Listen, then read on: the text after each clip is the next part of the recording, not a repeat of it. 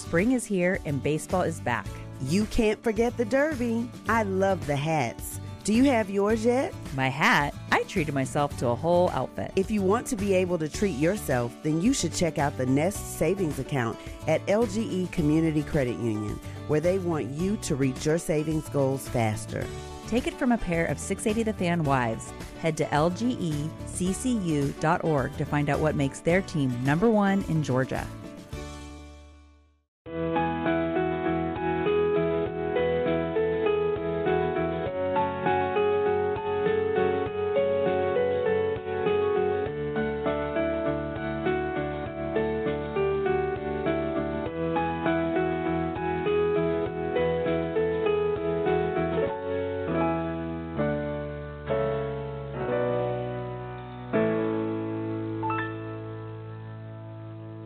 Good evening, everyone, and thank you for coming back and joining me on Next on the Tee. I'm your host, Chris Mascaro, and boy, do we have a great show in store for you tonight.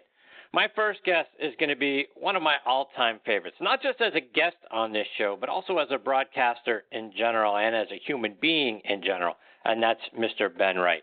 I've had the privilege of talking with a lot of great people on this show, and no one gets me more excited and fills me with more emotion and more reverence than when Mr. Wright joins me. He's come to mean a great deal to me over the last several years. His stories are outstanding. I've learned a great deal about being on the air by going back and listening to his play-by-play calls, when to speak and when to be quiet. There's no greater joy, folks, I promise you, on this show than sitting back and listening to Mr. Wright share his stories and his insights, and I'm so excited that I'm going to be able to do that once again tonight. Mr. Wright will be along, and he'll join me in just a few minutes. Following him, I'm going to get a return visit from one of the best instructors in the game, and that's Golf Academy lead instructor Brian Jacobs. Brian has become a wonderful friend of the show. We'll talk about advice for parents of junior golfers out there, and those junior golfers, if they aspire to play competitively, whether it's on their school team or in AJGA tournaments. We'll talk about dealing with that and what it's like to have your junior get involved in those sorts of things. Again, for both the junior from the tips and the mental side, and to parents for dealing with those sorts of things. We'll talk to Brian about that. We'll talk about how to fix our slicer from coming over the top and pull hooking the golf ball off the tee. We'll get some advice from Brian on that. And Brian is up there in Buffalo, New York, so I may sneak in a question or two about his bills this upcoming season. Brian will join me a little bit later on in this half hour. Then we'll round out tonight's show with a visit from SuperSpeed Golf co-founder and president Mike Napoleon. We just started partnering with Mike and SuperSpeed Golf, so we'll talk about how their SuperSpeed sticks, and their swing routine can help us add more club head speed and more distance, which is what we're all after. We'll hear about the results that some of their customers are seeing. We'll do all that and more with Mike when he joins me about 45 minutes from now. So a lot more great stories and information coming your way tonight on this edition of Next on the Tee. And you know what? Thank you so much for tuning in and taking the journey with me over the next hour or so. But before we get started, I'd like to remind you about our good friend Matthew Lawrence and his show Backspin Golf, which airs Sunday mornings from 8 to 9 a.m. Eastern Time. It's my regular Sunday 8:03 a.m. tee time, and the show is broadcast on WLXG ESPN Radio AM 1300 up in Lexington, Kentucky. You can stream it live by going online to WLXG.com or doing what I did, which is download the WLXG app. Matthew's outstanding, and it's a great way to start your Sunday mornings. His equally fantastic and twin brother Mitchell also has a great golf show that marries golf and travel. It's called Talking Golf Getaways, which you can find online at golfnewsnet.com or over on Audio Boom, or really just anywhere you consume your podcast. He and his co-host Darren Bunce, they travel all over the world, and they let you know where to stay, play, and even eat while you're there. Again, it's called Talking Golf Getaways, and you can stream it online at golfnewsnet.com or over on Audio Boom. And folks, as you know, we are sponsored by the French Lick Resort. Let's hear our good friend Steve Rondinero talking about the great things they've got going on up there. Play legendary golf at French Lick Resort, the only place in the country where you can play courses by two Hall of Fame designers on the same property. Our Pete Dye and Donald Ross courses offer two very different challenges. Experience them both and save with our Hall of Fame package. Our two historic hotels are unique as well. Cap it off with a fun visit to the French Lick Casino. Check us out online at FrenchLick.com. Bring a group and save even more. Play legendary golf this season at French Lick Resort. Yeah, folks, be sure to go online to FrenchLick.com to see for yourself what a wonderful place it is and to book your stay as well. I also want to give a shout out to our friends over at the Ben Hogan Golf Equipment Company. All Ben Hogan irons and wedges are handcrafted one at a time in their Fort Worth, Texas factory. No mass production, no shortcuts. You can now order custom-made irons, wedges, and hybrids at benhogangolf.com. They'll build the clubs to your specifications, and best of all, charge you a fraction of the typical retail price.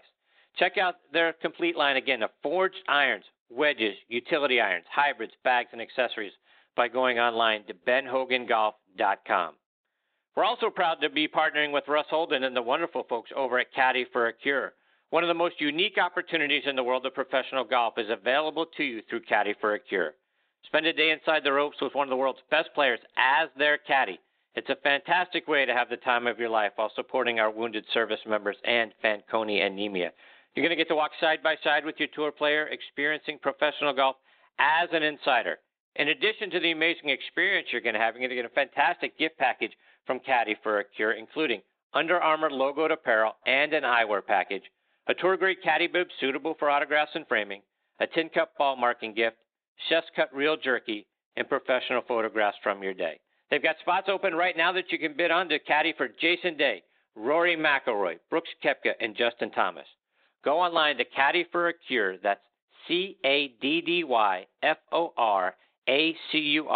caddyforacure.com to learn more. All right, now back with me on the French Lick Resort guest line is Mr. Ben Wright. Like I mentioned a moment ago, he's a treasure to me and to the game of golf. No one over the history of this show has come to mean more to me than Mr. Wright has. His kindness and generosity go beyond words. In my mind, he's the best broadcaster in golf history for the wonderful way that he has framed up golf for all of us on TV, making the events he was a part of infinitely more enjoyable to watch. He is also one of the great storytellers of all time, and you'll understand why I say that even more if you go pick up his book, Good Bounces and Bad Lies, which you can find on Amazon.com. And one of the things that I have posted over the last few years on our website, typically in January, I've listed 5 things that I'm wishing for out of the golf year. And every year on my list is Ben Wright broadcasting one more Masters. You're going to see it again in January of 2019, right there at the top of my list. But I'm honored he is with me again tonight here on Next on the Tee. Good evening, Mr. Wright. Thank you for coming back on the show. It's my extreme pleasure, Chris. I get a real kick out of being with you, and I'm particularly pleased and flattered that, I'm an old man now. In fact, I'm just about a month from my 86th birthday, believe it or not. And I've been out of TV for almost 20 years, and thankfully, lovely people like you keep calling. So I get to talk about the game that I adore. Well, Mr. Wright, the last time that we got to spend some time with you was just prior to the Masters. So catch us up. What's been going on with you so far this summer? Well, we've had a wonderful summer.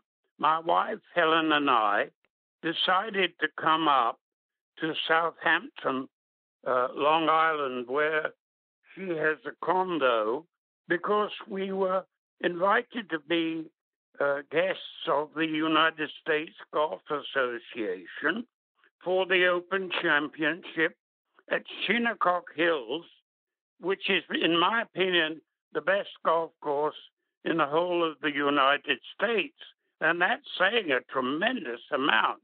And I played a lot of golf there, Chris, in years gone by with my then colleague, Jack Whitaker at CBS, who was a member there. And I absolutely adored that golf course. Now, of course, I've got to say that the course I played was a very great deal different from that was played at the Open. But we had a wonderful time, and they look after. I have a handicap problem in my back, I had a serious operation, and the USGA could not have looked after me as a handicapped person. It was quite extraordinary how beautifully they looked after people like myself, including giving us an electric scooter to zoom around the golf course, which is a lot of fun, but rather scary because, people don't look where they're going. And it was different. It was almost dangerous to have me at the wheel. But anyhow, we're having a wonderful time up on Long Island, which is probably the most expensive place I've ever been in America. But, as they say, you can't take it with you. Indeed. So to that end, Mr. Wright, give us your thoughts. What did you think about what we saw there at Shinnecock Hills between the layout of the course, the U.S. Open, and how it all played out? Well, obviously the USGA lost it again on the Saturday afternoon and caused Phil Mickelson to have an incredibly stupid rush of blood.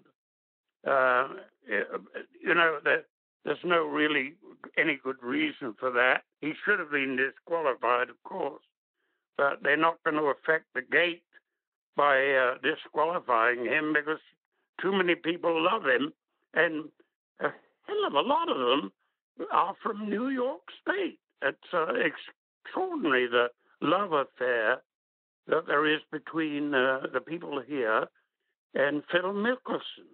But going back to the golf, I can't say enough about Brooks Koepka, because when he won at Erin Hills last year, I thought, well, he can win on a golf course where the fairways are 50, 60 yards wide, which made it a totally unsuitable venue, in my humble opinion.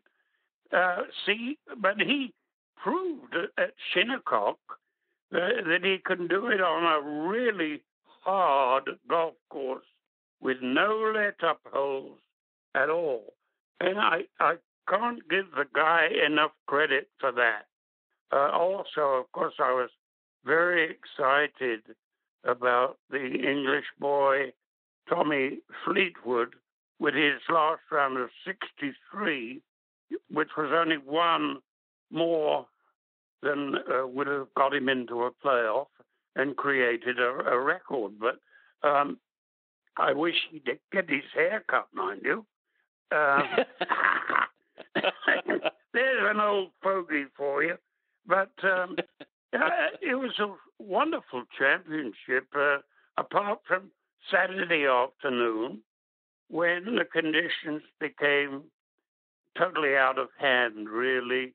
I mean, when you get the best players in the world on TV putting off greens, it's not really kosher. And I was very disappointed in that. And I'll tell you, Chris, what upsets me is that it is this seeming antagonism between the USGA and the best professionals in the world. They are hell-bent, the USGA are, on humiliating the best players. Whereas at the British Open at Carnoustie, which was obviously the hardest golf course on the Open Championship rota, the attitude of the Royal and Ancient, which is really rather marvelous because you would expect them to be stuffy as can be, but they just say, there it is, go play, and if you shoot 59, so be it.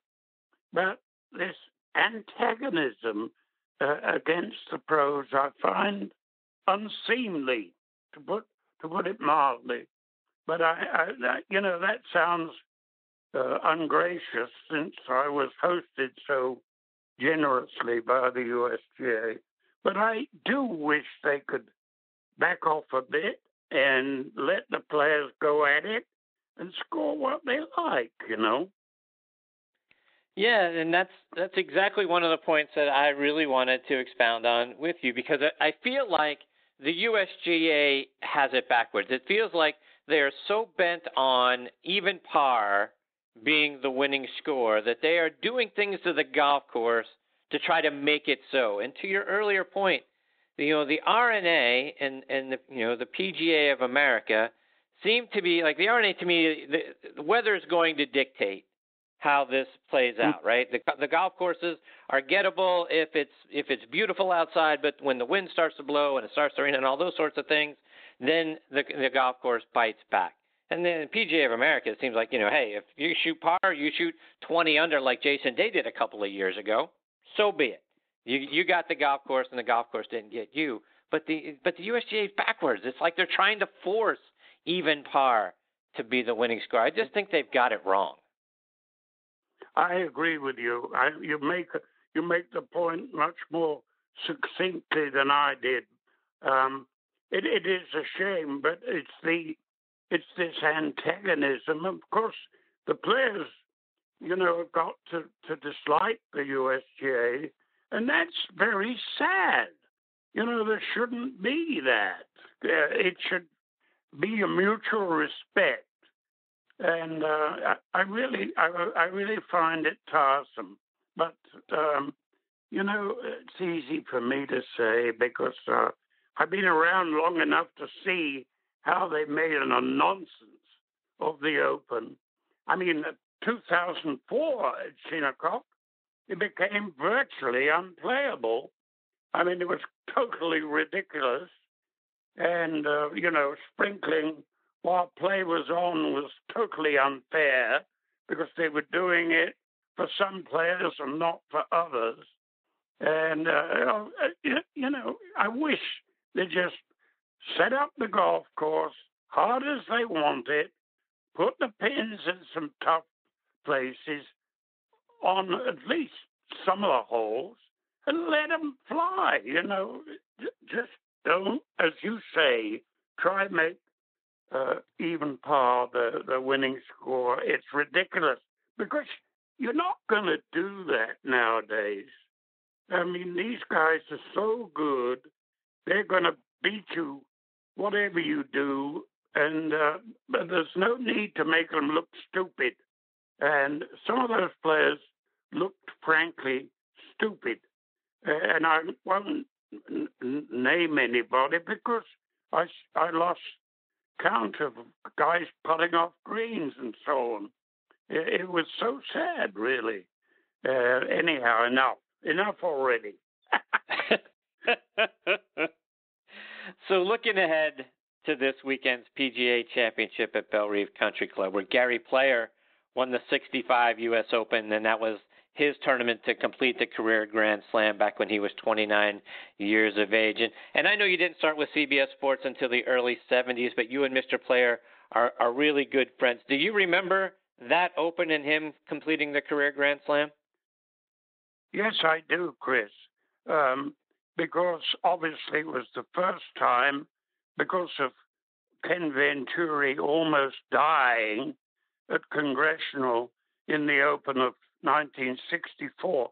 It was the first time they had a single round on the final Sunday, which was a very good move in the correct direction and admirable by the USGA.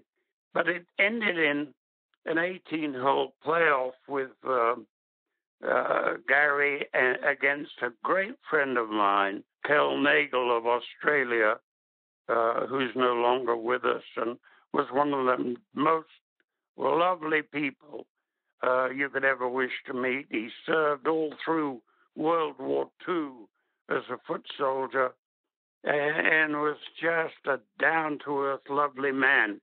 And I remember him telling me years later that Gary was a little fortunate in that he got some fortuitous bounces off spectators in the playoff.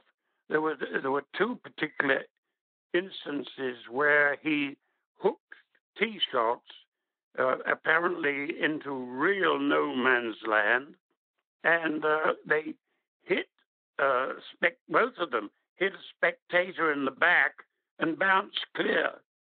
So it was. I think those 18-hole playoffs are well done away with. They're very boring, and that was very boring too, I might add. But there we are. I was also obviously broadcasting when Nick Price won the PGA at Bellerive in 1992. And something, it's a kind of golf course, Chris, that I don't really remember a lot about. It's a lovely parkland layout with enormous greens and enormous bunkers, but there's something about it that just didn't click with me. Of course, I'm crazy about links golf and Shinnecock Hills, although it isn't truly links golf, is as near as makes no difference.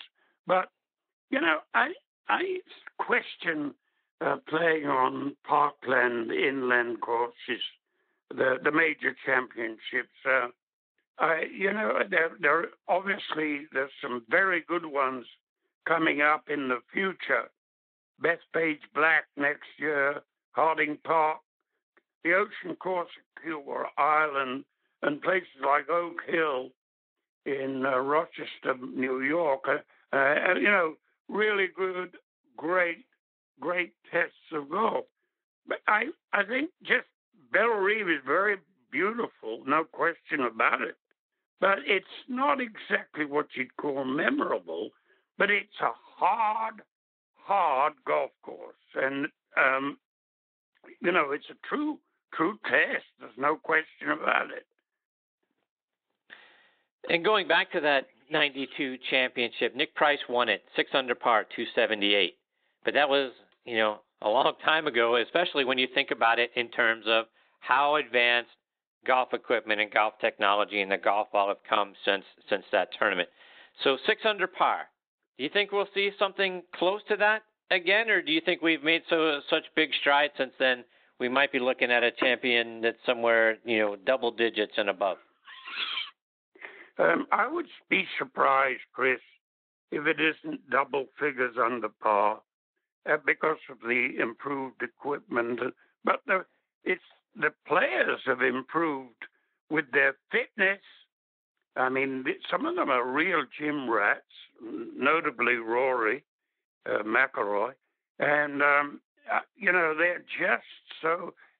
In my early days, Chris, I would accept what other sportsmen would say, that golfers were not athletes. And that was almost true. It was a little hard, but there were a lot of bellies out there, a lot of beer bellies. And, and it was a boozy game, really. But, now, gosh, what a fit-looking bunch of people they are. Mr. Wright, a couple of more before we let you go. And going back to the time after the Open Championship, I was a little disappointed in the hours afterwards and the headlines on outlets like ESPN because they were all about Tiger Woods. Nary a word on their main headlines on ESPN.com about Francesco Molinari having actually won the event. It was all different things about Tiger. And we seem to be, everything seems to be Tiger crazy, Tiger mania everywhere. Was it that way back in the day? Was that when Mr. Hogan was at his peak, or when Arnold Palmer was at the peak of his popularity and his prime, or Jack Nicklaus? Was it all about them, or is it different now that we are so fixated on Tiger Woods? I think it's the most extraordinary thing. It was never like that. In Palmer's day, of course, he was revered, but it was the big three. In Hogan's day, there was huge respect for the gentleman, but particularly from the British public. But, nothing like the hysteria there is around Tiger today. And, I find it a little bit upsetting, actually, because Francesco Molinari has been a really great player in a quiet way for a long time, and he's suddenly come good this year. And I think he got very little credit. I agree with you wholeheartedly that American television didn't give him a fair shake at all. And sticking with Tiger just a little bit, Mr. Wright, we've got the Tiger versus Phil winner take all match sort of looming out there that they're trying to finalize. It sort of feels a little to me like the old Shell matches, just for a whole lot more money. Were those things that did people like watching those back in the day? Was that something you enjoyed broadcasting and reporting on, or is that something that went by the wayside for a reason? Well, when in my young days, Chris, there wasn't the money available, obviously. I remember vividly lunching with Christy O'Connor, the great Irish player, before he went out and won the first four-figure sum in British golf history. And that was 1955, if memory serves me correctly. And when you think of the millions tossed around today, it is very different. And I find, I will willingly admit that Tiger's one of the all-time great players. But he has got a lot to prove right now, that he's back to his best. He really had a wonderful chance at Carnoustie, and I think rather predictably, it sort of, I wouldn't say he choked, but the enormity of it, I think, got to him. But I really think there's a lot too much of Tiger when he's not in contention. I get really ticked off when he's 12 or 15 shots out of the lead, and we get an overdose of Tiger, at the expense of the guys who were winning the tournament, for goodness sake. Yes. Yeah, couldn't agree more. I feel the same way. I feel like they're making him the story when he's not the story. The guy who's actually winning is the story, but it just gets overshadowed by Tiger. And to that end, Mr. Wright, and I know again what a big fan you were of Ben Hogan. Right now, if Tiger were to win this PGA Championship, the U.S. media would be like, it's the greatest comeback in the history of golf. Forgetting what Mr. Hogan came back from, forgetting what he achieved after the accident and the things that he went through to get back to the top of the game. Do you mind touching on that briefly, please?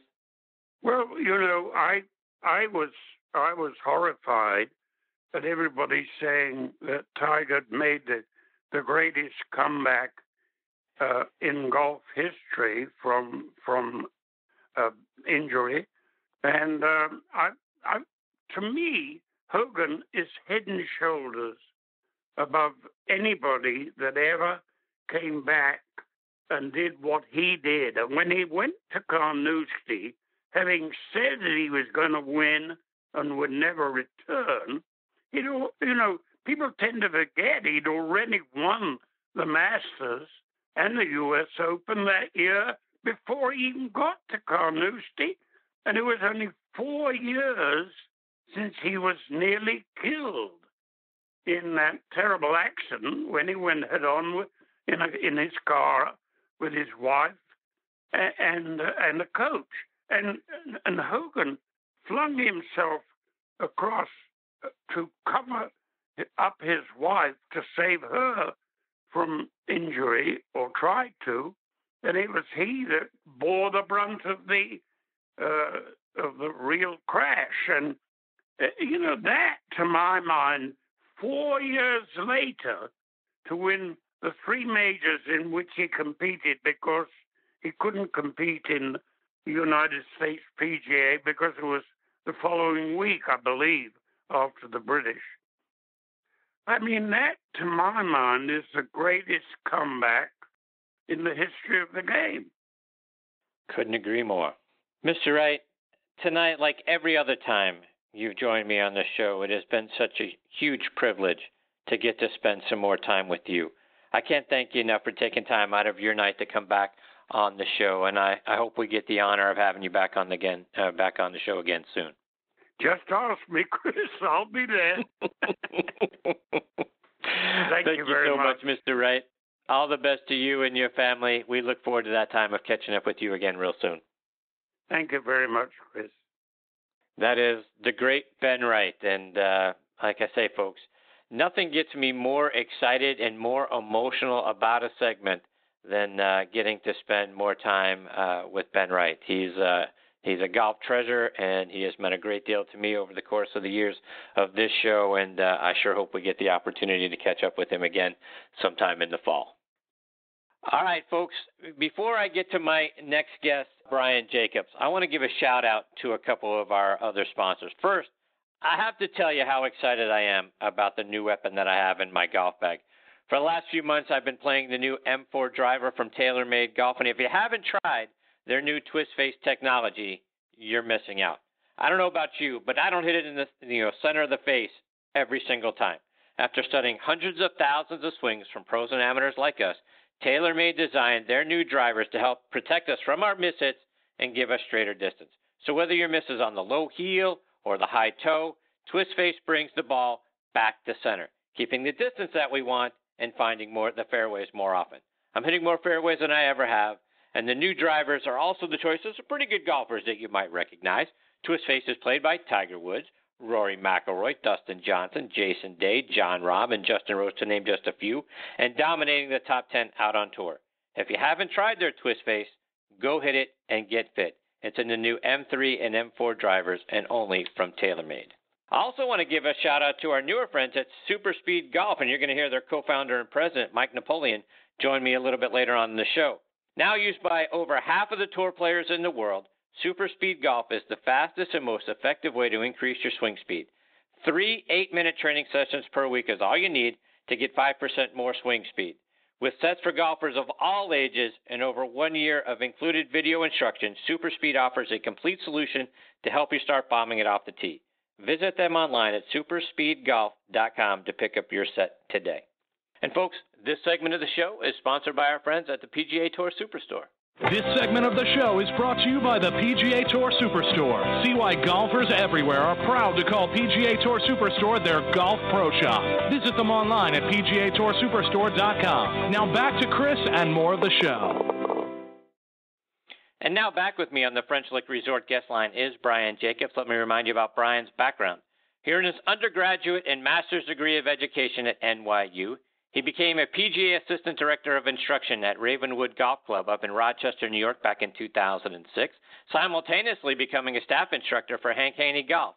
2010, he became the Director of Instruction at a Hank Haney Certified Instructor at Irondequoit Country Club up in Rochester. 2014, he became a lead instructor on the Golf Channel Golf Academy. 2015, he started the Brian Jacobs Golf Academy up at Ridgemont Country Club, also in Rochester, and I'm very excited he is back with me again tonight here on Next on the Tee. Hey, Brian, thanks for coming back on the show. Hey, Chris, how you doing this evening? Fantastic, Brian. How have you been, my friend? It's been a little while. Catch us up. What's been going on with you? Oh, my goodness. Well, we've been busy up here. First of all, I got to tell you, I love Ben Wright. I just love that guy. He is a treasure, as you said earlier in the show, and we've been busy up here.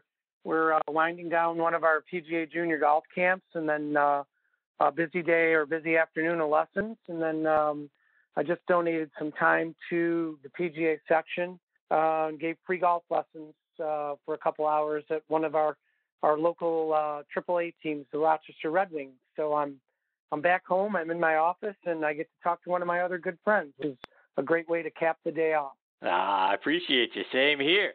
And Teacher of the Year, I know you're up for it. We got to get you over the top. What do we need to do?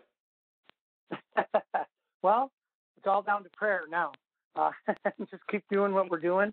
And, the executive director of the section was at the free lessons this evening, and he said, I've never seen anybody get so many letters of support in all my years of doing this. And I said, well, I have a lot of friends, I think, in the business. And I started to think back a little bit on the drive home. I've been all around the country and met a lot of different people and been touched by so many people and learned so much. And I could never thank everybody. But anytime you win an award, it's really a reflection of, number one, your spouse and your family and your values, and then also your peers and all the people that you've learned from. So it's really a community award when I get one, and it's been a great ride this year, and I'm looking forward to hopefully continuing on, with Teacher of the Year type credentials.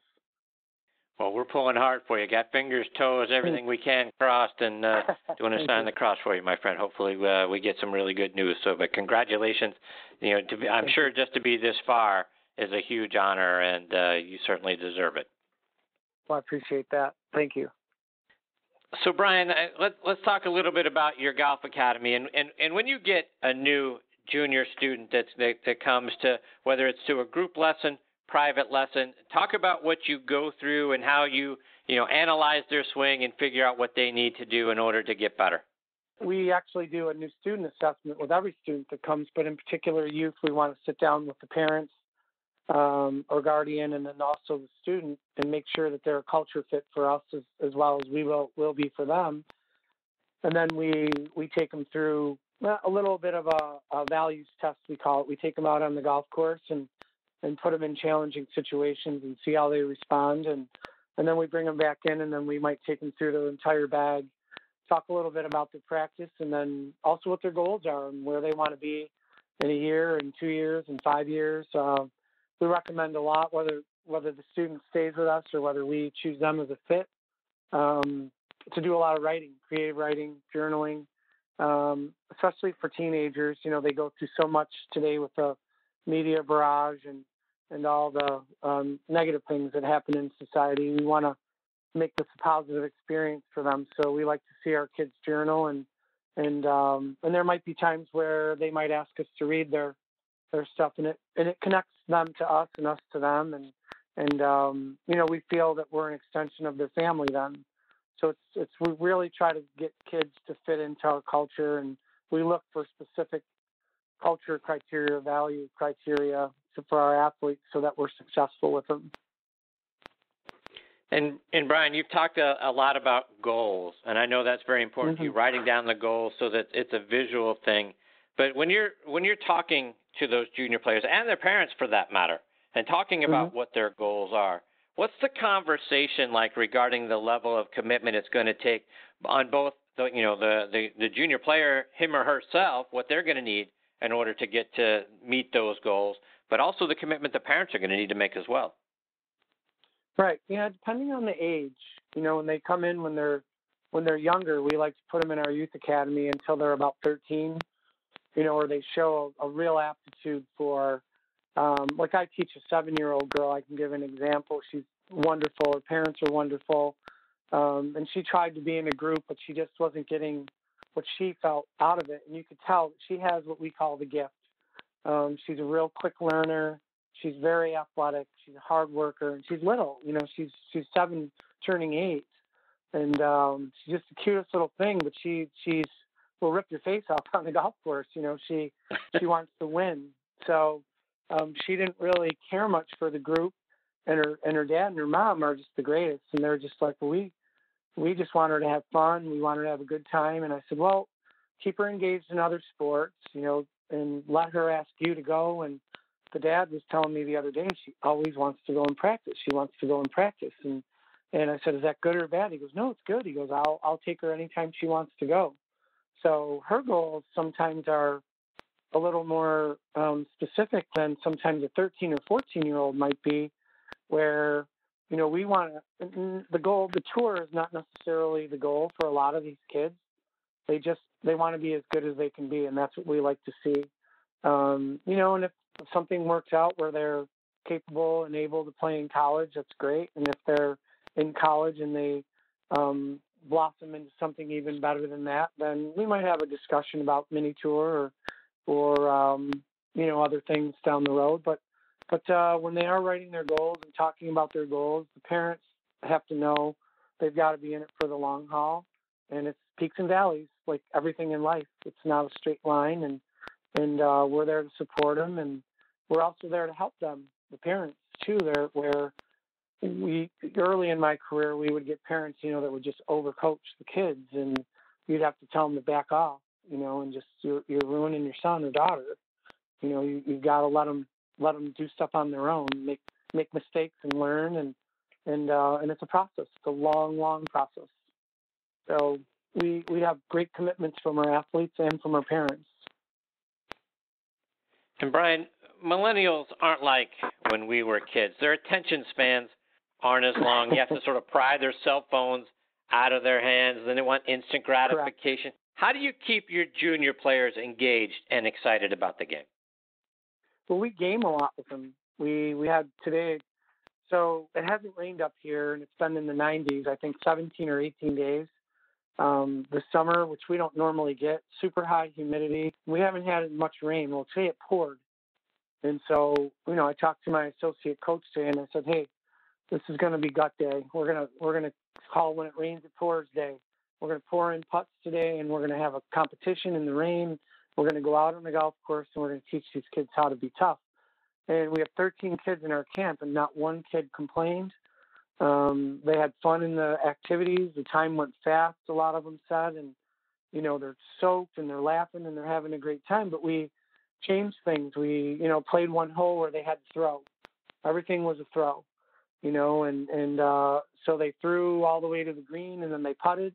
And what's really interesting is that we're getting kids that can't throw or catch. So we're spending time in our camps teaching kids how to throw. When I was growing up, or you were growing up, our dads, we went out in the yard and we threw the football around, or we threw a baseball around, or we had a game of catch, and these kids are sitting on the computer. So we're encouraging the parents, to play catch with their kids and get them out and outside. And we don't see a lot of great function out of a lot of the kids. And then when you see a kid that functions really, really well, you're like, wow, this kid's unbelievable. But all of our kids function pretty well. A couple kids are a little weak in the throwing and the catching. So we just game with them. We'll take them in the gym and we'll throw, volleyballs at them all different ways and make them balance on one foot and have them catch and throw. And by the end of the week, they get pretty good at it. So just creative ways to get them to get stuff that we just grew up with. So we have balance, and we have proprioception where we can move around in space. And a lot of the kids today, they just don't. They sit around a lot and they eat and don't do much of anything, which is kind of sad. Brian, let's take it up a notch for the rest of us listening in that could use some help with our games. And, back when I was taking lessons and first starting out in the game, we were told not to swing too hard. Let the club do the work. Now we hear, everything is about club head speed and ball speed. And you got to swing, faster, because if you don't, you're not going to get the distance that you need. How do you teach your students to generate more club head speed? Wow. I heard your plug for your one of your new sponsors. We actually use SuperSpeed a lot. We test kids that way. We do a lot with functional movement with them to create speed. We do a lot of jumps and turns, and we're trying to create speed. And we also want the kids to swing fast, and then we'll fix the face for them. Where we grew up and maybe played, we learned how to curve it, and maybe if you didn't hit it that far, it was okay. But now everybody needs to hit it far. I was down visiting a colleague in Philadelphia, and he had a girl that plays at Notre Dame, and she was playing on the Symetra. She got a sponsor's exemption, and the first thing he looked at was the driving distance, of all the girls that were leading the tournament. There was girls hitting at 3:01, Wow. And yeah, I mean, that was crazy. And I forget which the name of the tournament, but his girl hits at about 285, which for a girl it's amazing. To hit it that far. For a guy, it's amazing. I mean, and so to be able to compete, they have to hit it farther. They just have to. They've got to be able to drive it and play, and they've got to be able to hit it long with their irons and wedge it close. And so we talk a lot about speed. I talked to kids today about it. I said, just swing fast. We'll fix it. We'll get it done. But we want you to swing fast. And so, when they're kids, the swings are a little more reckless. And as the adults, they're a little more cautious. And so trying to instill speed in an adult is way more difficult than a child. So we use SuperSpeed quite a bit. And like I said, we use a lot of functional movement, med ball throws and jumps and turns and quick throws and all different things like that to get them to speed up. Brian, just a couple more before we let you go. We've got our next guest, Mike Napoleon, hanging on the line. I'm going to get to Mike here in just a minute. But talk to me about, for those of us who are still struggling with our slice, or the opposite, where we're coming over the top and we're pull hooking our drives or our long irons, deep left. How do we fix those two issues? Well, I would start first with alignment and understanding that whichever way your chest and your toe line is, in general, there's a tendency for the club to move that way. So back when I learned how to play, everybody was aligning parallel left. So they saw the railroad tracks, and or we were a little bit more open. What we would do then is I grew up hitting a cut, a little bit of a fade. And when I started to visit Hank and learn more about the way Hank taught, he wanted his better players to draw the ball. So the progression that we teach is, that you could start with a slice, and then you go to hook, then you go draw, then you go good golf, and hook, draw, good golf, and draw, good golf. But that all starts with, parallel right alignment, and then having the club has to move more into out instead of over the top. So we would adjust those positions for the player.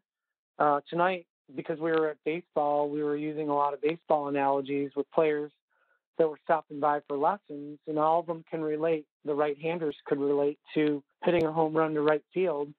So you'd have their body line facing more towards right field, hit a home run to the upper decks in right field, so they'd hit a block first, and then we would teach them how to rotate the face so that they would curve it. So I'd say swing to the right field upper deck and try to curve it over the shortstop's head. And we had people hitting beautiful draws in the nets, and they're like, oh, this is easy.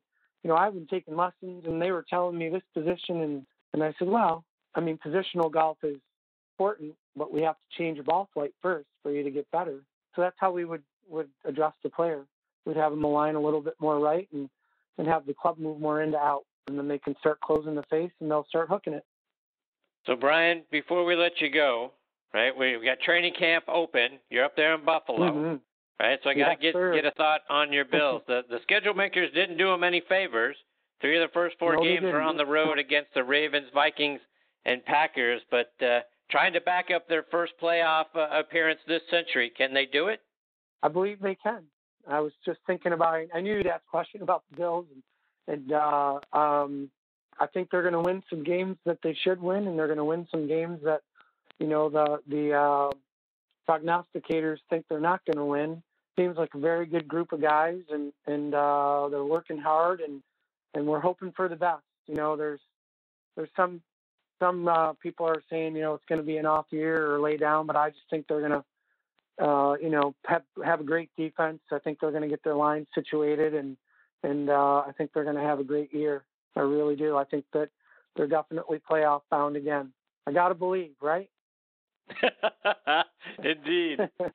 Brian, before we let you go, remind our listeners how they can stay up to date with all the great things you're doing, whether that's online or over social media. Absolutely. Twitter, Instagram, at Brian Jacobs Golf. and they can come in on Facebook Live on Tuesdays at 6 p.m. for my show called The Takeaway. And also, BrianJacobsGolf.com is my website. Go right through the contact form. We'll be promoting some great stuff coming up with, I'm doing a trip to Streamsong in October. It's our inaugural Golf Channel Academy trip, and I'm looking for three people to go and have some great fun playing golf in the Pro-Am and getting to hang out with some great people.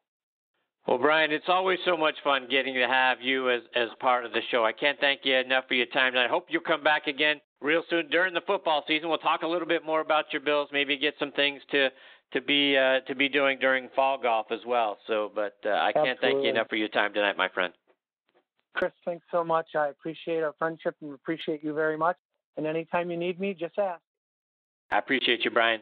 Take care. All the best to you and your family. We'll catch up soon. You too. God bless. See you, Brian.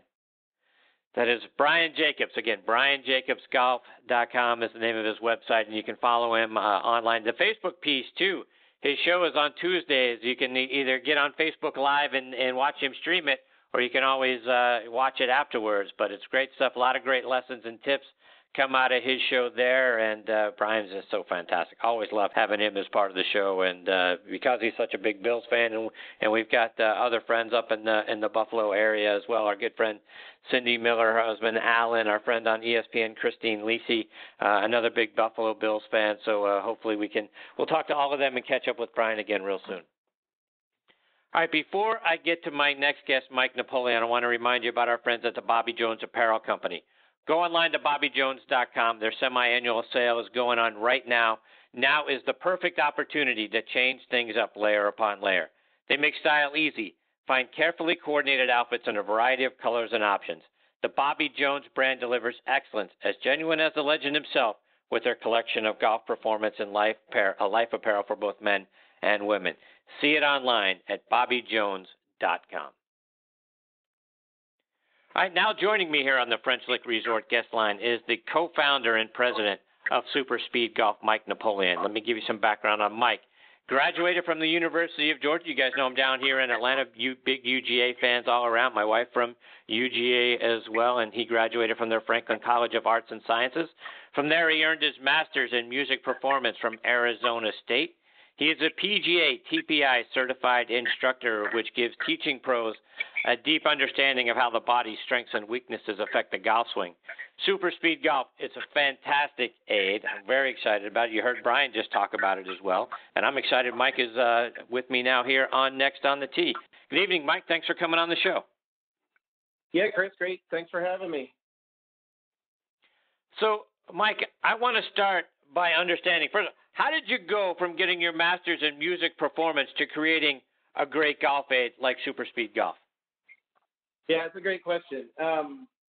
Believe it or not, the two worlds they're fairly similar. So, I mean, I spent a lot of time through my formal education in that world, really trying to learn and understand how people, learn fine motor skills, how to practice, how to schedule practice, how to peak for performances.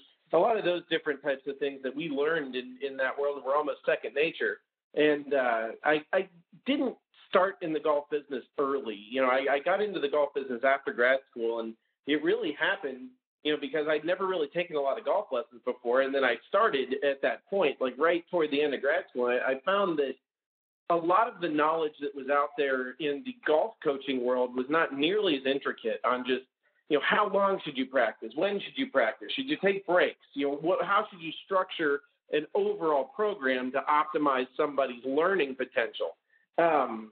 I kind of saw that there was an opportunity there to bring a lot of the knowledge that I studied at the university level for a long time into the golf coaching world and just sort of change the craft a little bit to help people get better in a faster and more efficient way.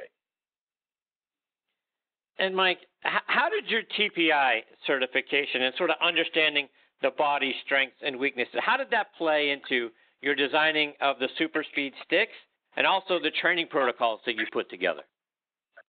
Yeah, absolutely. I mean, first of all, hats off to all the guys at TPI. I think they do a phenomenal job of educating people. And from my perspective as a golf coach, especially one that was getting into the business after grad school and trying to learn as much as I could, every time I went to a TPI seminar, I left thinking, how did I not know this information? I'm working with people every day that have various different physical characteristics that may or may not be limiting the way they swing the golf club. And, I just feel like you're going in blind in a lot of ways if you don't have a good understanding of a lot of the body swing connection.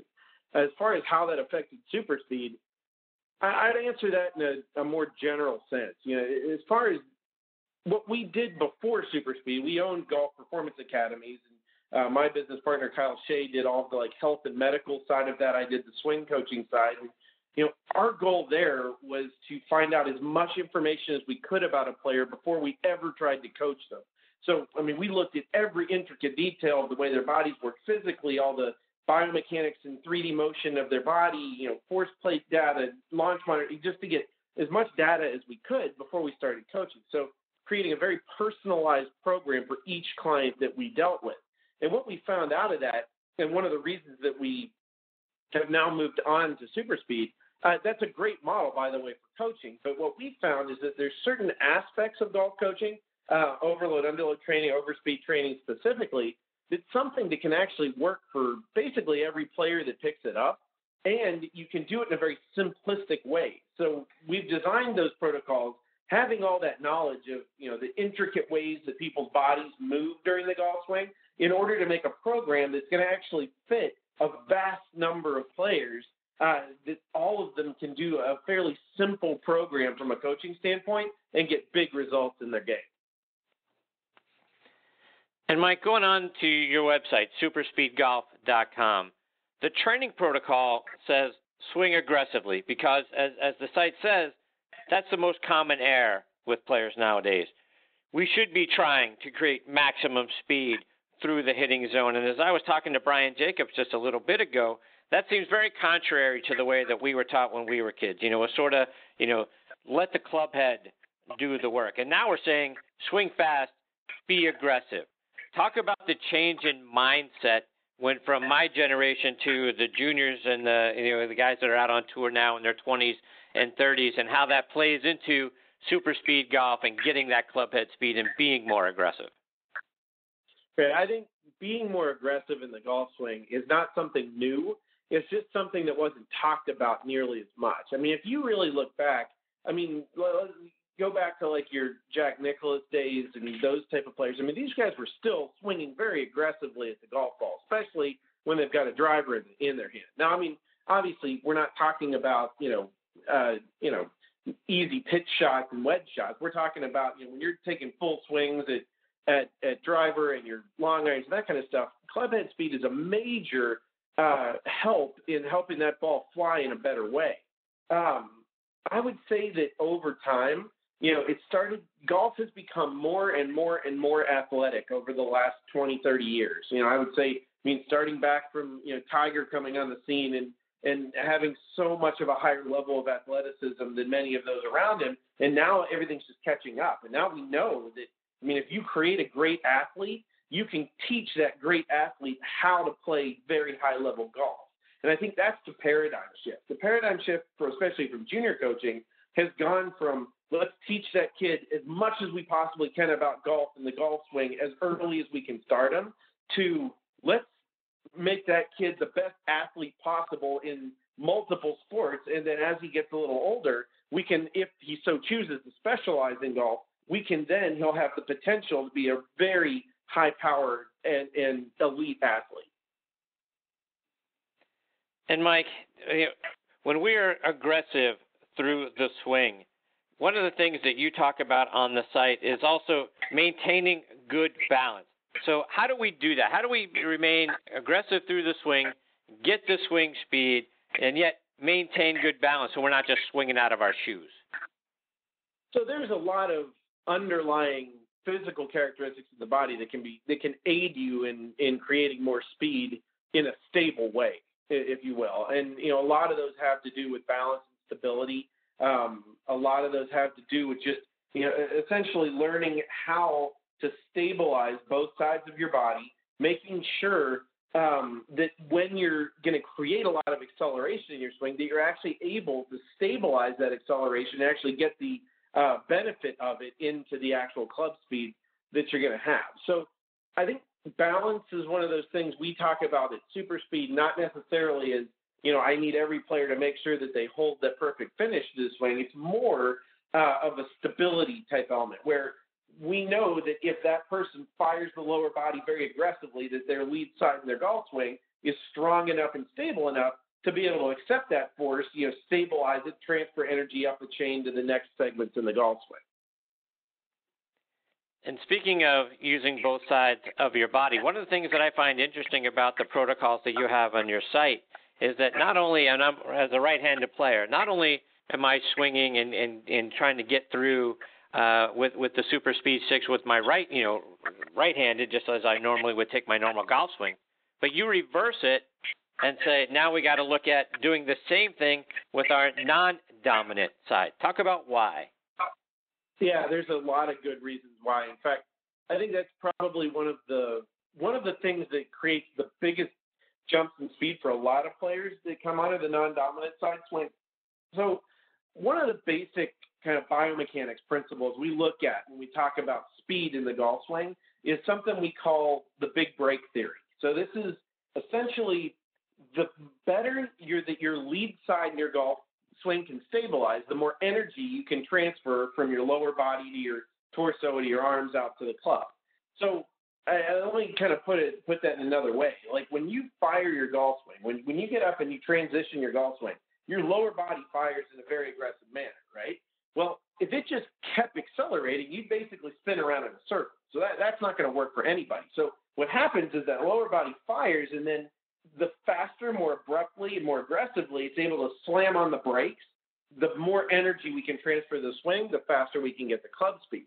Now, how that works with the non-dominant side is especially a lot of our amateur golfers we work with that have been swinging the golf club and they don't do tons of other exercise, but they're swinging the golf club in one direction all the time. What we end up seeing is actually some cross inhibitions in their body where they'll have a lot of the muscles in their body are working really well. The other half is almost turned off. So what happens typically with that in the swing is that those muscles that are used to stabilize that acceleration aren't working well, so we don't get a lot of energy transfer. So that player might feel like they're swinging really hard, but they're not getting any speed out of it. So with the non-dominant swing, it's an indirect way to activate a lot of muscles on the other side of that player's body. They're going to help them transfer more energy.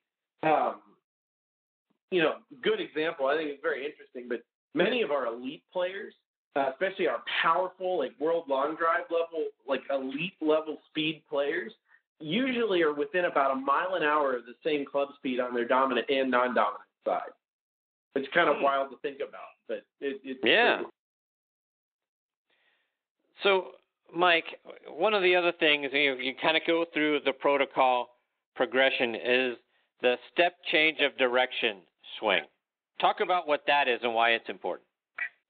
Yeah, it's one of my favorite drills for the golf swing, in SuperSpeed training and without SuperSpeed training, to be honest.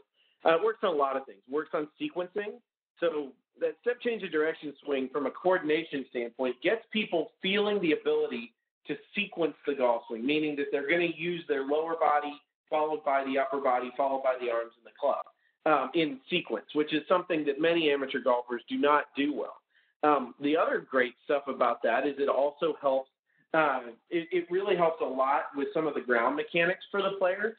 So, landing on that lead side really starts to get them working or feeling what it's like to press into the ground and essentially have some of those ground reactive forces push back up through their body, which helps with that whole energy transfer in the swing. So really great drill. And again, for timing, sequencing, ground mechanics, it hits a lot of things at once. And all of the protocols that we have for SuperSpeed golf and all the training that we recommend with SuperSpeed, that's one of the main goals. It's about simplicity. It's about getting a simple, easy to follow coaching program that's going to check off a whole lot of boxes for a whole lot of players in helping them improve their golf swing.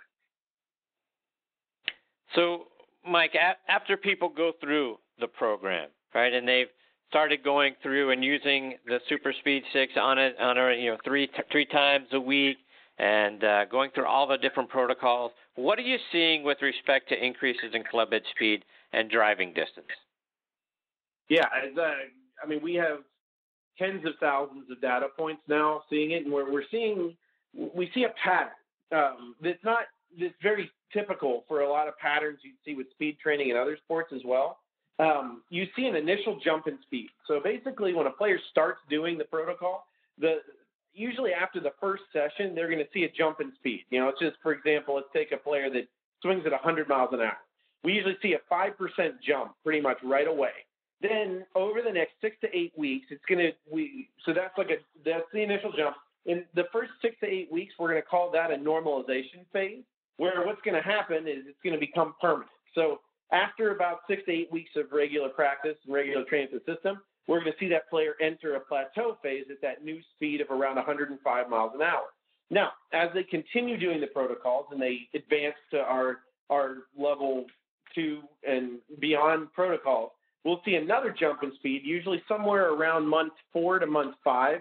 That one sees usually about a 3.5% gain. So that person, again, started at 100, was then at 105, now going to jump to usually around that 108 to 109 range. And there's another about 6 to 8 week normalization phase, and then another plateau. And there is some amount of diminishing returns after a year or so worth of training. It's not like we're just going to constantly see these 5 and 4% jumps, every few months.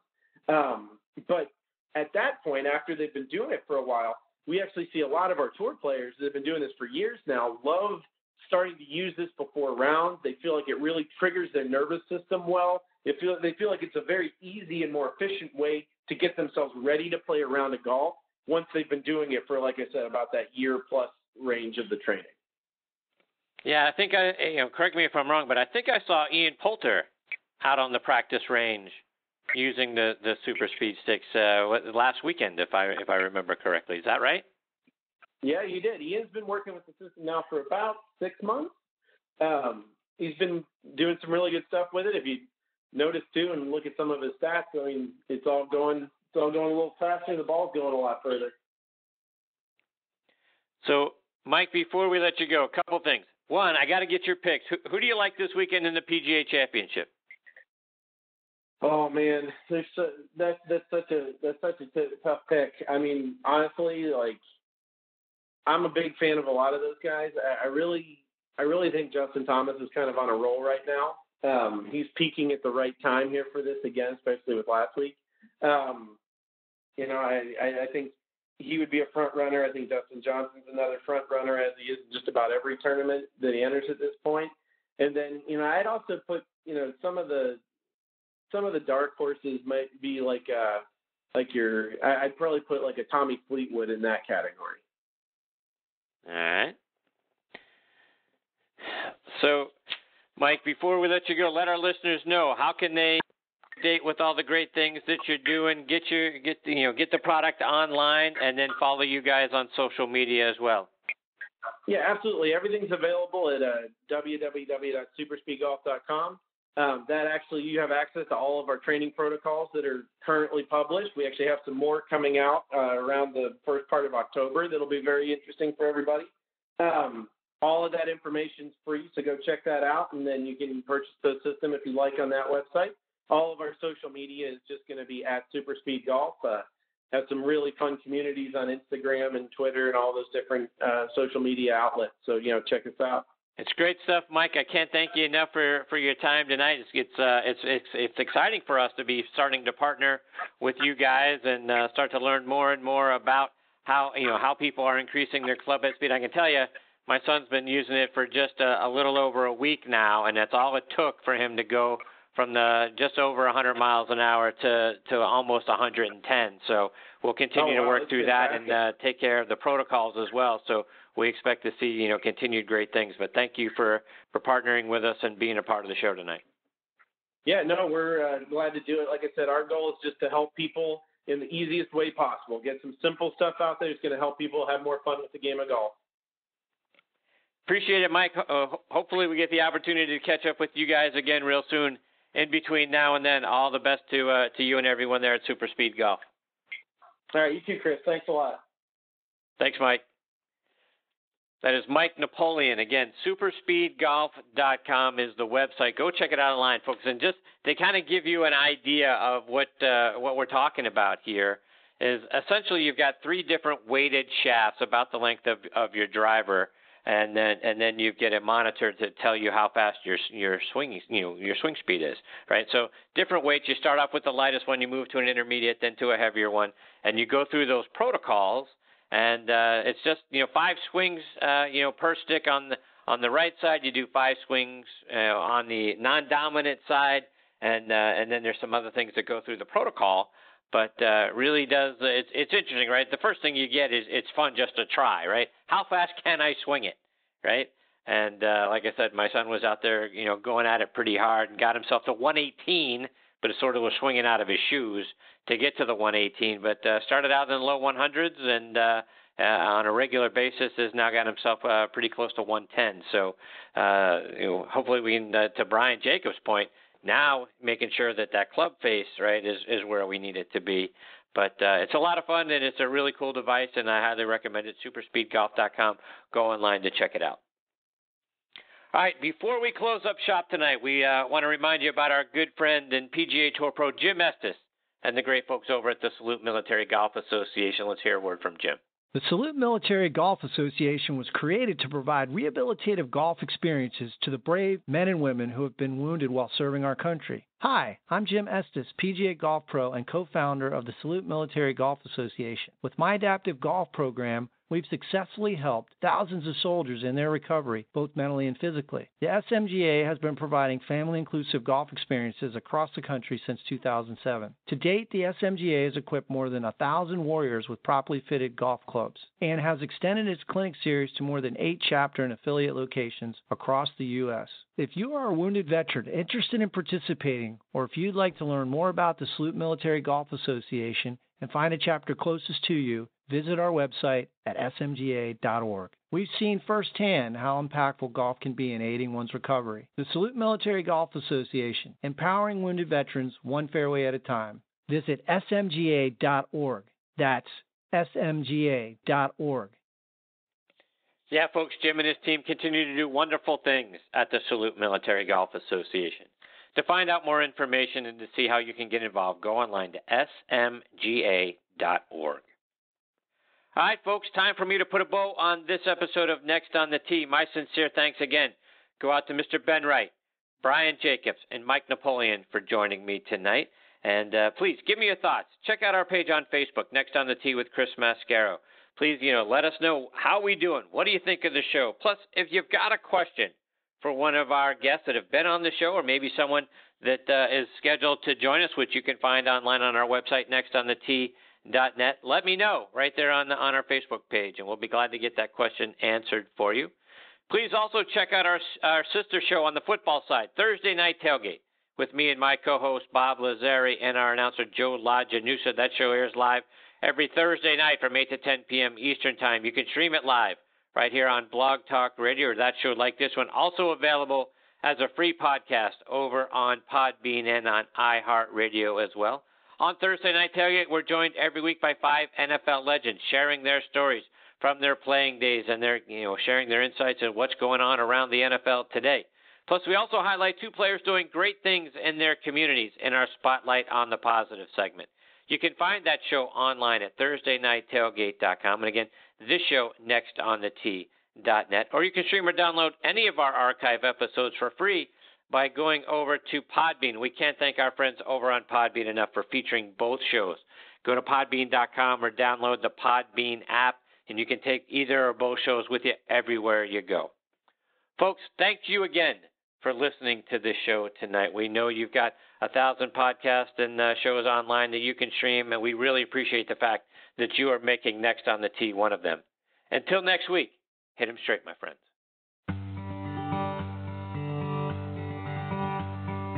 You've been listening to Next on the Tee with Chris Mascaro, where PGA and LPGA pros and top instructors and media members go to tell their stories Join us the same time every Tuesday to hear more stories about the game we love from people who love sharing those stories with you. It's all about the great game of golf. It's all about the great game of golf.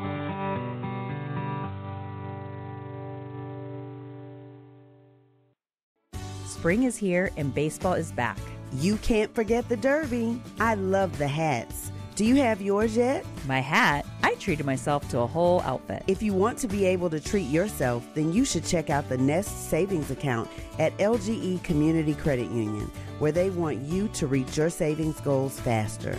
Take it from a pair of 680 The Fan wives. Head to lgeccu.org to find out what makes their team #1 in Georgia.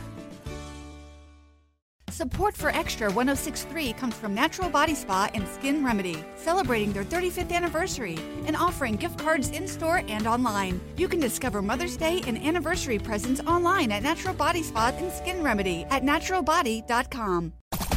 The Fan is ready for Brave season. Are you? 3-1 smoked high in the air, deep center field, and heading for the horizon. A home run by Olsen.